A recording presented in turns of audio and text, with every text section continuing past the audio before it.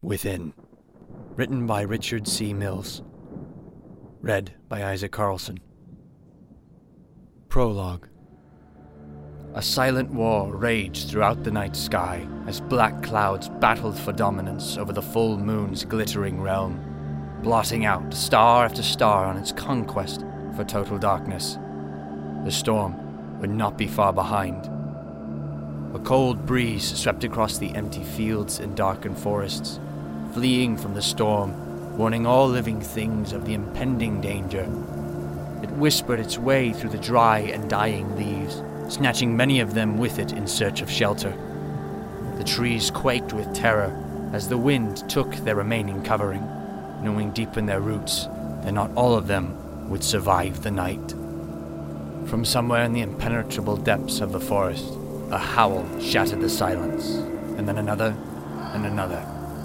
There were howls of pain and anger, betrayal, and the loss of oneself. It chilled the forest, and the very wind halted its flight, briefly questioning if what lay in the darkness was worse than the danger of the storm. For a moment all was deathly still. Then, from far away, other cries answered the first, reassuring, obedient, watchful. The pack was forming. The clouds continued their unwavering advance, finally swallowing the moon itself, plunging the land into darkness and allowing the first few drops of rain to descend. A low rumble echoed through the sky, and another stormy gust blew through the leaves, driving the faltering wind onward. At the edge of the forest, as the occasional droplets splattered on the ground, a hunched figure emerged from the trees.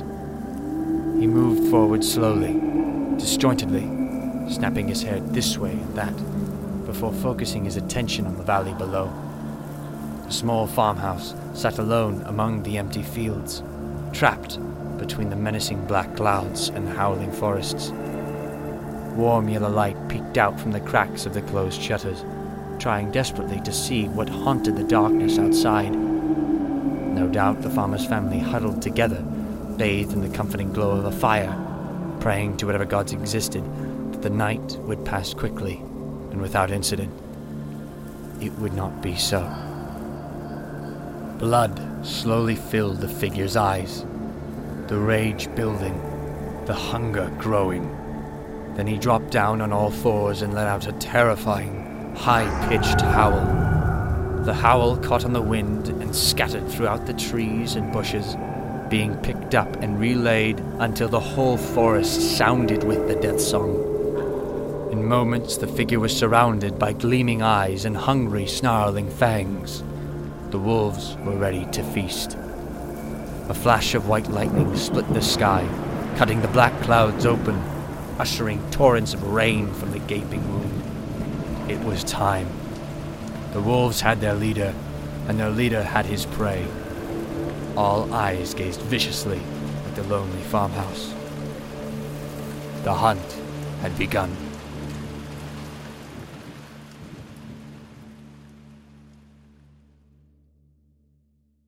Chapter 1. The putrid stench of death assaulted Rawl as he made his way deeper into the dimly lit cave. The beast was here. He could smell it. He inched forward, treading noiselessly, carefully avoiding the bones and decaying remnants of what he could only hope had been animals. This abomination would pay. After years of training and months of tracking, he had finally found it. The long trail of rumors and legends had led him to this cave, and now, the smell that had haunted him since his childhood returned in full force to confirm that retribution was near at hand. Rawl fought to regain his thoughts. At this point, emotions would only hinder his performance. There would be time for rage, a time for vengeance. But right now, he had to focus on simply surviving. His eyes scanned the darkness, searching for any moving shapes among the rocky crags. He was lucky they hadn't detected him already. The scented garments must have been working. He slowly pulled out a silver-tipped arrow, nocking it to his bow, readying it for the long-awaited encounter. He rounded a corner and the confining cave walls fell away, morphing into a much larger cavern. There, sitting upright on its haunches, feeding on its most recent kill, was a werewolf. Rawl watched breathlessly as another werewolf, this one slightly smaller than the first, emerged from the outlying darkness and lumbered lazily over to where the feast was taking place. As it positioned itself around the carcass, Rawl thought he caught a glimpse of something. He looked again and was sure of it. Among the bloodied and half-devoured fragments, he saw the very human hand of what could only be the butcher's daughter. Rawl stood numbly. He'd expected something like this was coming, but expecting and finally seeing are two very different things. Nausea filled him, and he almost retched. No, there would be no more waiting. This evil had plagued the world long enough. It was time to act. He readied his bow, aimed it at the first silhouette, and after taking a steadying breath, released the string. The arrow tore through the air and embedded itself in the back of the werewolf. The beast howled in pain and surprise, his cries echoing throughout the chamber.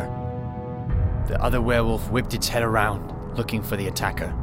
Their eyes locked, and the creature snarled viciously. Rawl pulled and readied another arrow. The disgusting perversion of man and monster dropped to all fours and began bounding towards Rawl, covering the distance between them in seconds. Rawl released the bowstring again, and the second missile shot across the cave. It missed by mere inches, glancing harmlessly off the nearby rock and vanishing into the darkness.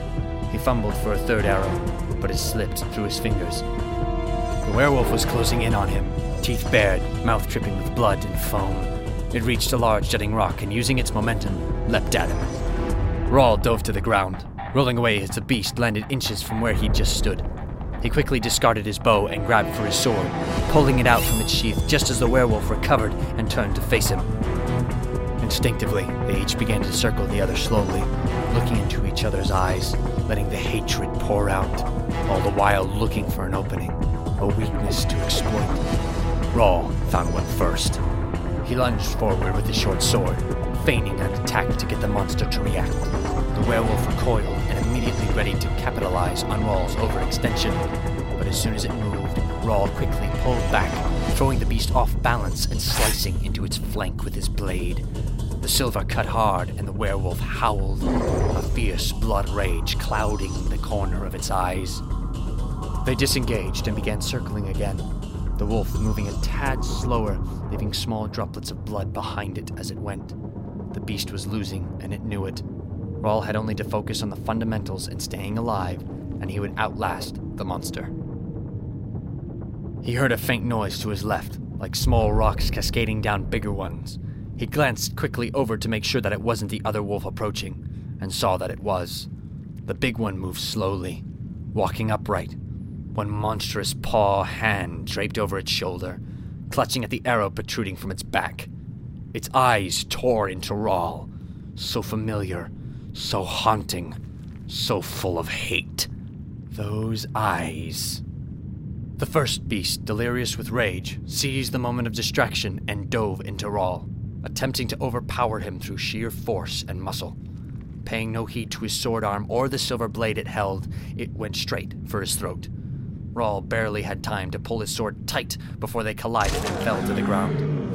A sharp pain tore at his right leg. His hands were empty. Where was his sword? Had he cut himself with it? He scrambled up as fast as he could, trying to ignore the pain, hoping to locate his weapon before either beast recovered and reached him. The werewolf on the ground wasn't getting up. It only shook violently as blood slowly began to pool beneath it. It was there that Rawl saw his sword, buried all the way up to its hilt within the wolf's heaving chest. Well, that was one down. He turned his attention to the big werewolf, still lumbering towards him, never breaking its gaze. Its breathing was labored and hitching, and pain was etched across its perverted face. With Rawl's sword temporarily out of commission, he would need to find his bow. He limped over to where he had first tumbled away from the werewolf and began frantically searching. He found some arrows where they had fallen out of his quiver, but where was his bow? Rahl shot a glance back at the monster. It was closing in. At last, his hands clenched around a curved piece of wood. Rahl pulled it up and wasted no time in knocking an arrow and letting it fly. The creature jerked backwards as the missile struck it, but remained standing, a hideous testament to its power and strength. It was an impressive display, but they both knew it was futile. Rahl stood in complete control, and the time of sweet revenge was finally at hand.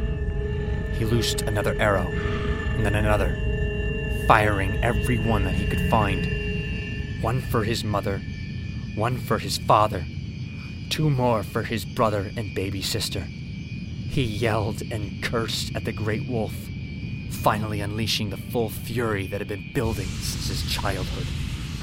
The monster staggered ever onward, hate alone propelling it forward, until at last it teetered over and fell to the ground.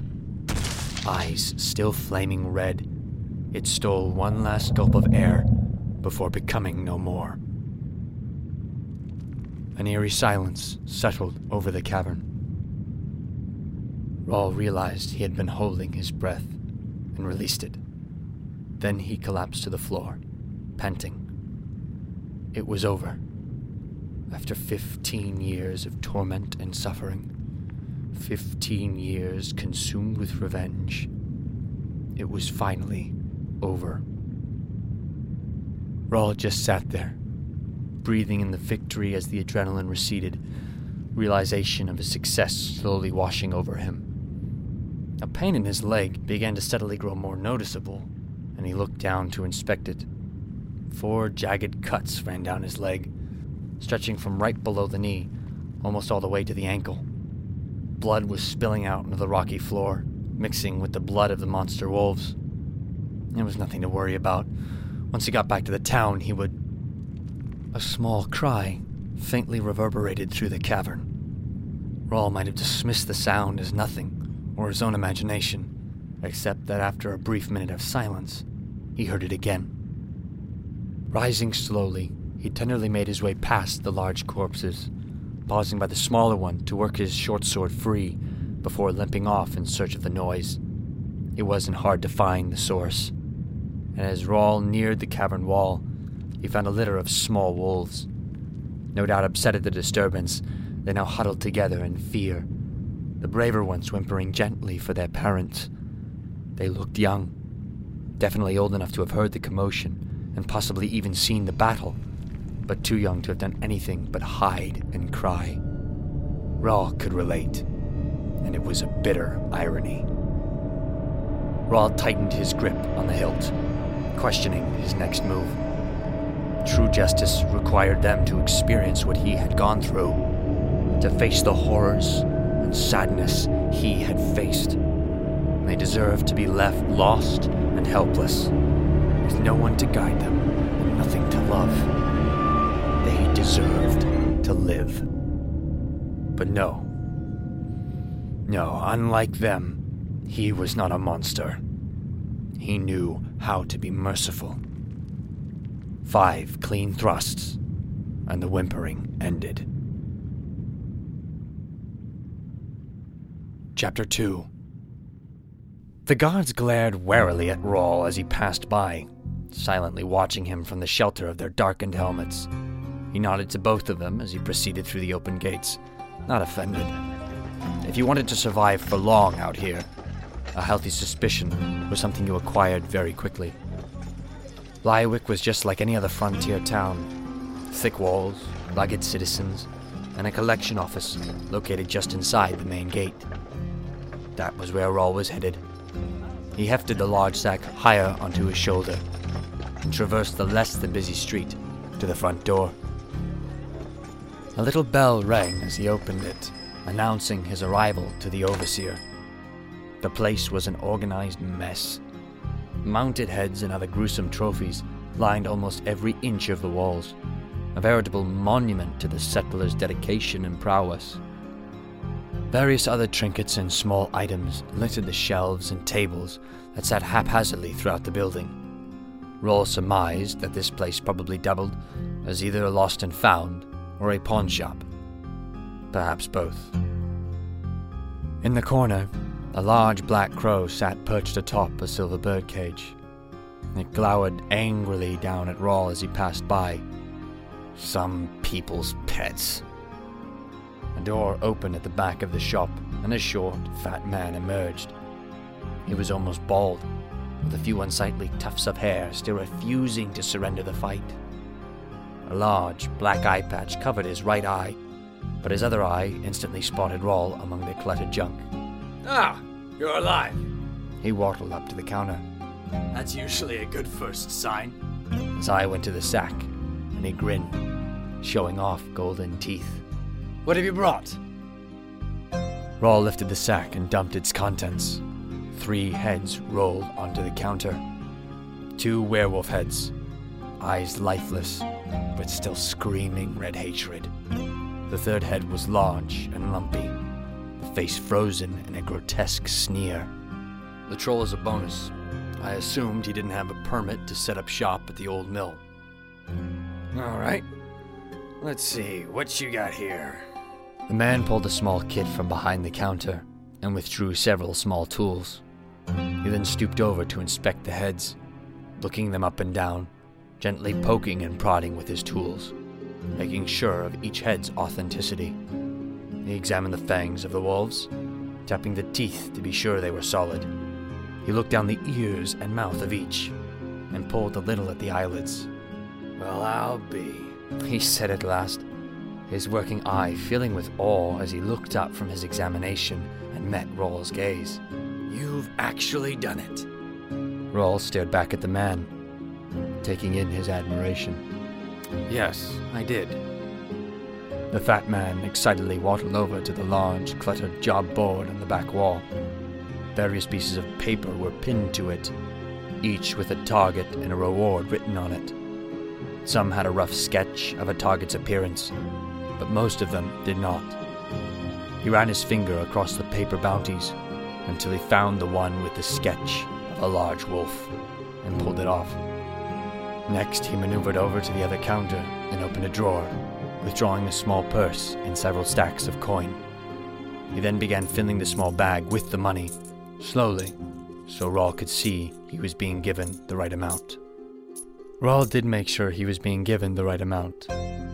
He had not killed the werewolves for the money. He'd done it for revenge. But having completed the task, the reward was a nice bonus. Will you be staying here long? The man asked as he continued to fill the coin purse. There was a twinge of hope in his voice. No doubt he was a little worried that his newest star, Mercenary, would leave without at least taking a few more contracts off the board. I'm not sure, Rawls replied, both because it was true and because he enjoyed people trying to convince him that he was needed.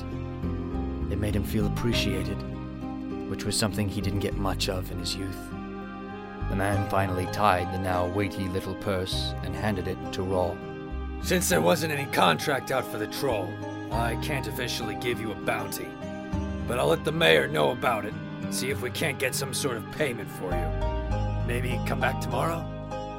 Rawls nodded and turned to leave. But as his foot hit the wooden floor, a shockwave of intense pain rippled through his injured leg. Rawls grabbed one of the messy shelves to steady himself, digging his fingernails into it until the pain began to diminish back into a low, constant throb. Are you all right? The man asked, looking for the cause of Rawls' discomfort. His eye narrowed ever so slightly as he saw Rawls' bandaged leg. But then he gestured over to one of the clutter-laden tables. I've got a solid walking stick over there if you're interested. No, Rawls said. It's nothing. Just a scratch. The crow glared at him.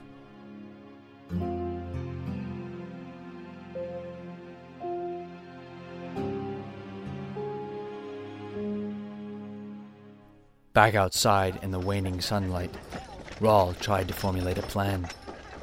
He had accomplished his lifelong goal. So now what? None of his many plans had ever touched on what he should do after he slew the beasts. And now, it left him feeling slightly empty.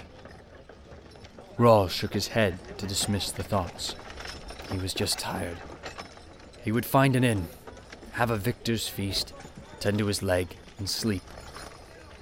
He would sleep, knowing the evil had been destroyed, knowing that his family had finally been avenged, knowing that because of him, the world had one less stain on it. He headed off in search of an inn.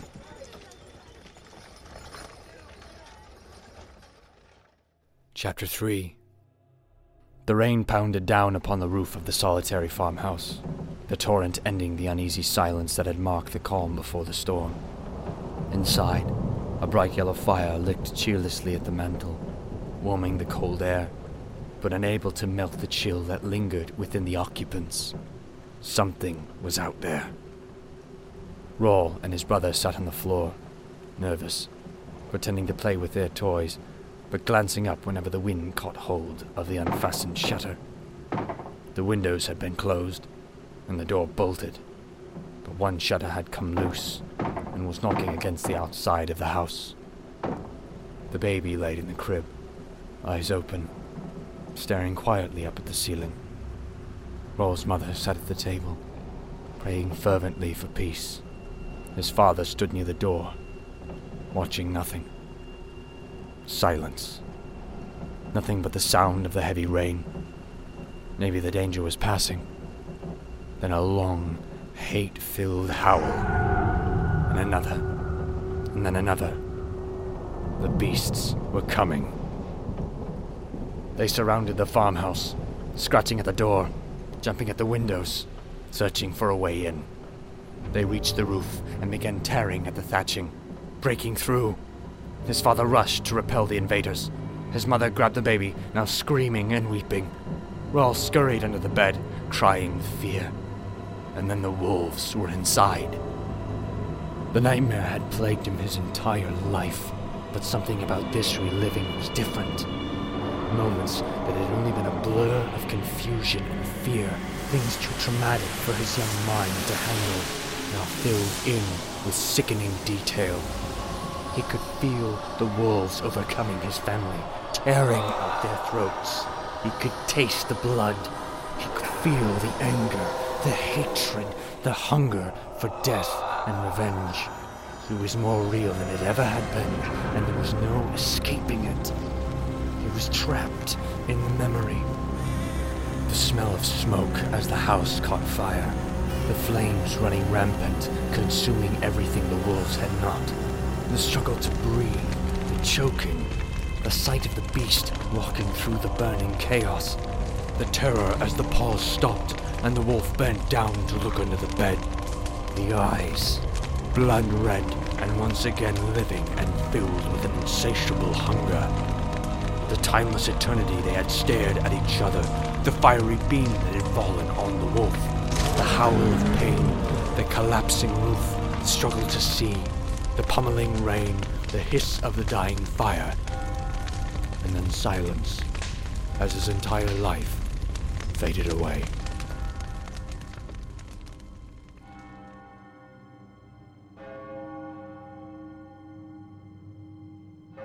Rawls awoke on the floor, his body covered with sweat. The town bell chimed loudly through the open window, ringing until it reached 11. Could that be? Had he really slept for 16 hours? He sat up and lifted a hand to his forehead, trying to clear the fog. His skin was hot to the touch. His clothes lay strewn across the room. He slowly picked them up and got dressed. His leg burned. Maybe it was worse than he thought. He hobbled around the rented room in search of some clean cloths and a basin of water, and upon finding them sat down to tend to his wound. He slowly unwound the bandage, having to pry off sections that had stuck to the dried blood. The wound didn't look good. The skin was festering, and the scab cracked and oozing. He gently washed it, wincing at the sharp pain, and carefully rewrapped it with fresh linen. Maybe he should have taken that walking stick. He slowly rose to his feet, gripping the bedpost to steady himself. He wasn't hungry, Oddly enough, he actually felt full.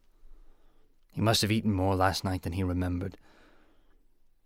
Rawle headed for the door, deciding to skip breakfast and instead see if the officer had the bounty yet for the troll. But something caught his eye. In the corner of the room was a walking stick. It looked remarkably like the one the fat man had tried to sell him. Had that been there when he had gone to sleep? He picked it up. If he was going somewhere, he might as well use it. Maybe it was part of a set. Rawle knew something was wrong as soon as he saw the large crowd of people surrounding the collection office. He made his way closer, skirting around groups of confused and frightened citizens, trying to see the cause of their gathering.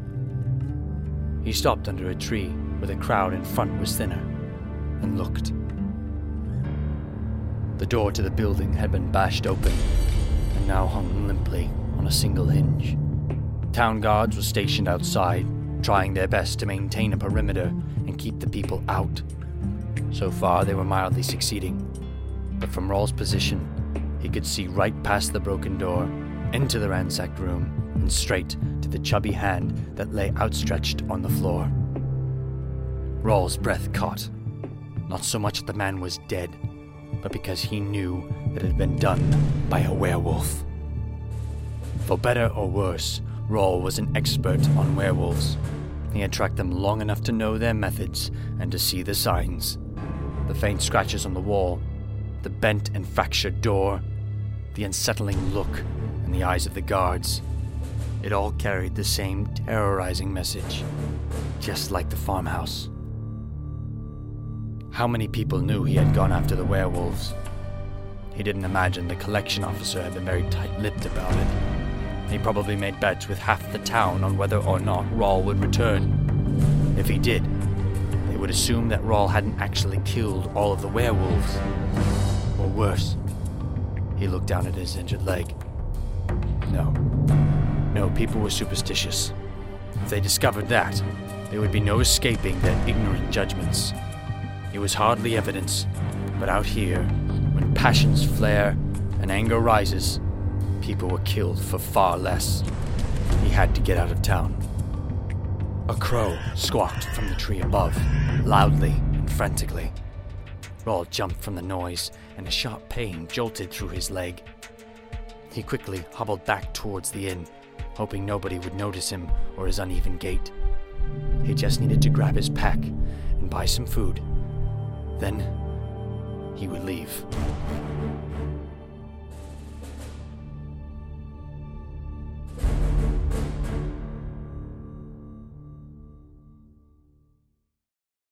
Chapter 4. The road through the forest stretched seemingly forever. Rawle clutched at the walking stick, teeth gritted, jaw clenched at the rhythmic agony as he took step after step away from the town that could have been his home. It should have been. If the people had been more intelligent and rational, they wouldn't have feared what they thought of his injury.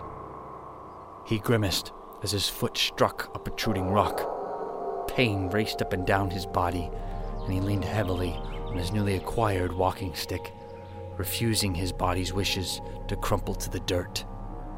As the pain began to recede and his blurring senses returned to normal, he again heard the harsh cries of the large black crow. The crow. The same bird that had glared at him from its perch in the collection office. The same one that had found him under the large tree was now stalking him relentlessly, flying from tree to tree as he traveled, squawking a loud warning as if alerting the world to the presence of a murderer. Except he wasn't a murderer. Killing one man didn't make someone a killer. The same as telling one lie didn't make one a liar. It was all about intentions, and his were noble. But even noble people make mistakes. He didn't necessarily remember killing that man, and if anything, he had watched it being done. His memory of the night was nothing more than a jumble of faint glimpses and shattered images, and he'd thought it had only been another dream until he had seen the damage. But damage could be fixed. And what if he had killed that man? He'd save the town from monsters. If they'd tried to kill the wolves, they would have lost many more men than that.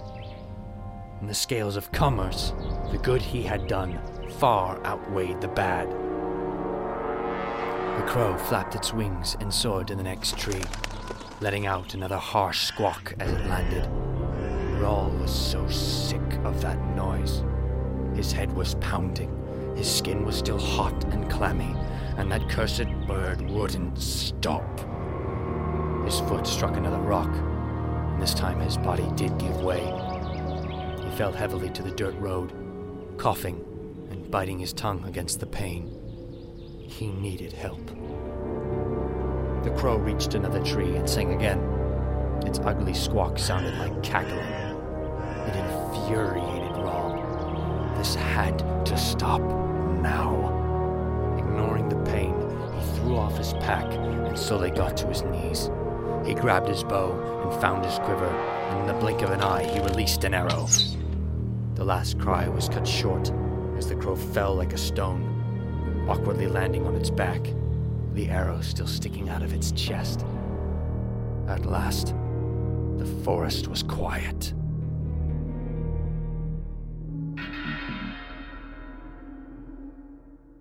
Chapter 5. Rawl pounded on the door, hoping against hope that someone was home, praying that they'd be kind enough to take in a stranger. Exhausted and half delirious with pain, he'd lost track of his whereabouts and only luckily stumbled upon the secluded little farm. At least fortune still smiled on him. A chill caught Rawl, and he shivered. The setting sun was blinding, but distant, and Rawl had to hold up a hand to shield his burning eyes while still yearning for its warmth. Please let someone be home. The door opened, just enough for a face to emerge. Yes, can I help you? Please, I need help. I'm hurt. Rawl was stammering and incoherent. He did his best not to beg, but his voice came out as more of a whimper than anything else. For a painful moment, the door didn't move. Rawl watched the fear and compassion battle across the occupant's face. His eyes looked Rawl up and down, and then lingered at Rawl's own, perhaps trying to gauge his honesty. At last, compassion won out, and the door opened wider as the now visible man gestured Rawl to enter. The man was tall and slender, with rugged muscles from fieldwork, and as he shut the door, Rawl was greeted by an intimate little interior. A fire roared brightly in the corner, and family relics decorated the walls. It reminded Rawl so much of his old home. It even smelled the same. The man called to his wife in the other room, informing her of the new guest and their need for another spot at the table. A moment later she emerged, followed closely by two small children. As she saw Rawl, pity instantly filled her face, and they all smiled kindly as they went through the introductions. Rawl smiled back, but in his weariness couldn't retain their names. His tired mind was busy spinning around in feverish circles, his memory bringing up thoughts. Maybe they would let him stay here. Maybe they would tend to him while he recovered. Maybe now that he'd accomplished his lifelong goal, he should try to start a new life like the one he'd lost. Maybe he would ask them. The man led Rawl up a small flight of stairs to a meagerly furnished room. You can rest here until dinner is ready. Rawl thanked the man profusely and threw off his backpack after shutting the door. He tried to gently ease out of his boots, but raw pain exploded through him nonetheless. The room began to swirl as his pent-up body began to unwind, and Rawl barely made it back to the bed before collapsing. The dinner table was silent as Rawl waited impatiently for the family to emerge with the meal. The pain in his leg had diminished ever so slightly, or maybe the fever had just numbed it. Regardless, he was so groggy that it had taken both the man and his oldest son to help him down the stairs. So Rawl sat, starving, ready to devour anything that came across his path. Wake up and eat, and then return again to the warm unconsciousness of sleep. It was his only ambition. At last, the family paraded in with the meal. Carrots and a few potatoes, a loaf of bread, and a small roast chicken. It was less than overwhelming. Regardless of the size, Rawl attacked it as soon as it hit the table.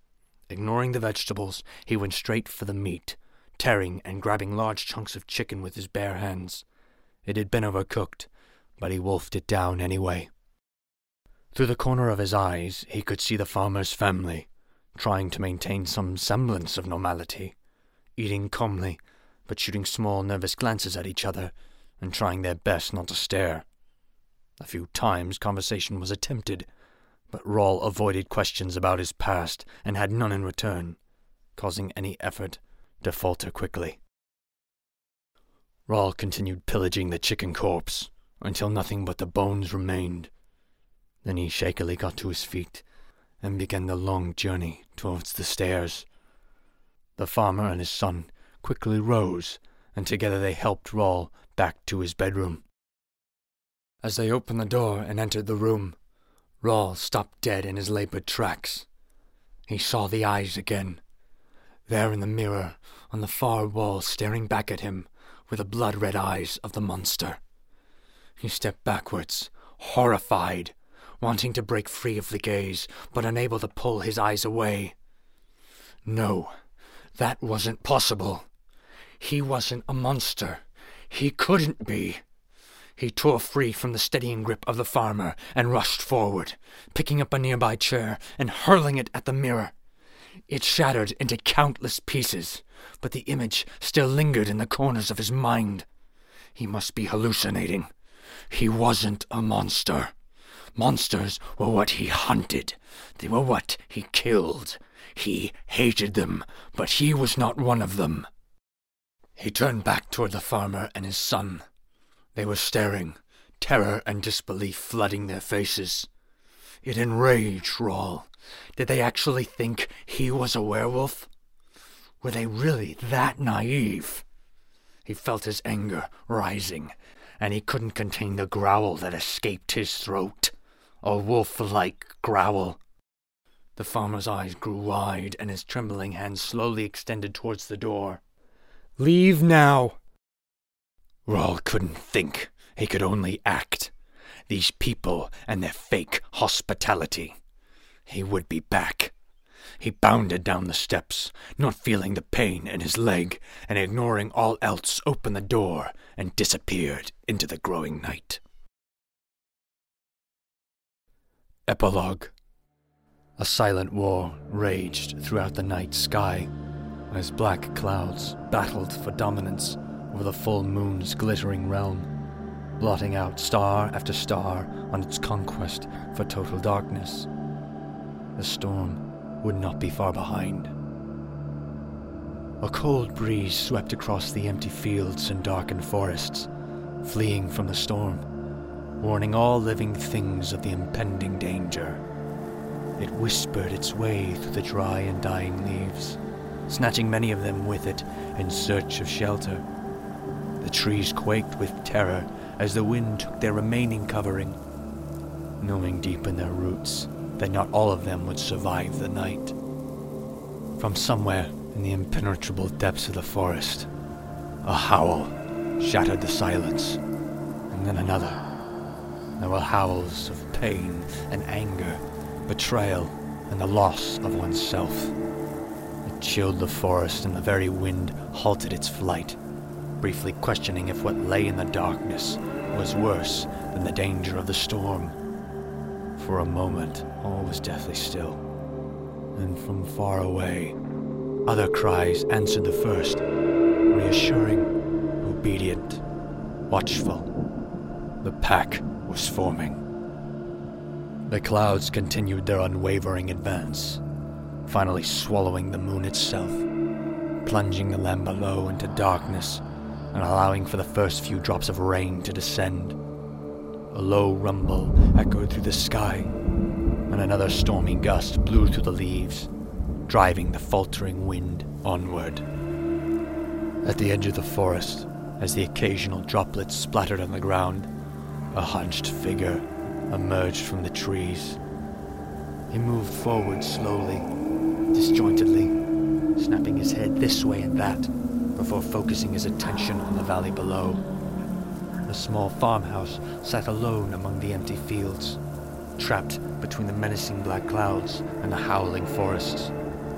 Warm yellow light peeked out from the cracks of the closed shutters, trying desperately to see what haunted the darkness outside. No doubt the farmer's family huddled together, bathed in the comforting glow of a fire, praying to whatever gods existed that the night would pass quickly and without incident. It would not be so. Blood slowly filled the figure's eyes, the rage building, the hunger growing. Then he dropped down to all fours and let out a terrifying, high-pitched howl. The howl caught on the wind and scattered throughout the trees and bushes, being picked up and relayed until the whole forest sounded with the death song. In moments the figure was surrounded by gleaming eyes and hungry, snarling fangs. The wolves were ready to feast. A flash of white lightning split the sky, cutting the black clouds open, ushering torrents of rain from the gaping wound. It was time. The wolves had their leader, and their leader had his prey. All eyes gazed viciously at the lonely farmhouse. The hunt had begun again. Within was written, directed and produced by Richard C. Mills, and narrated by Isaac Carlson. Music score was created and produced by Dynamedian Royalty Free, Adam Skorupa, John Pistotello, Alexander Kaskin, 1M1 Music, Gavin Corty, and Liz Radford.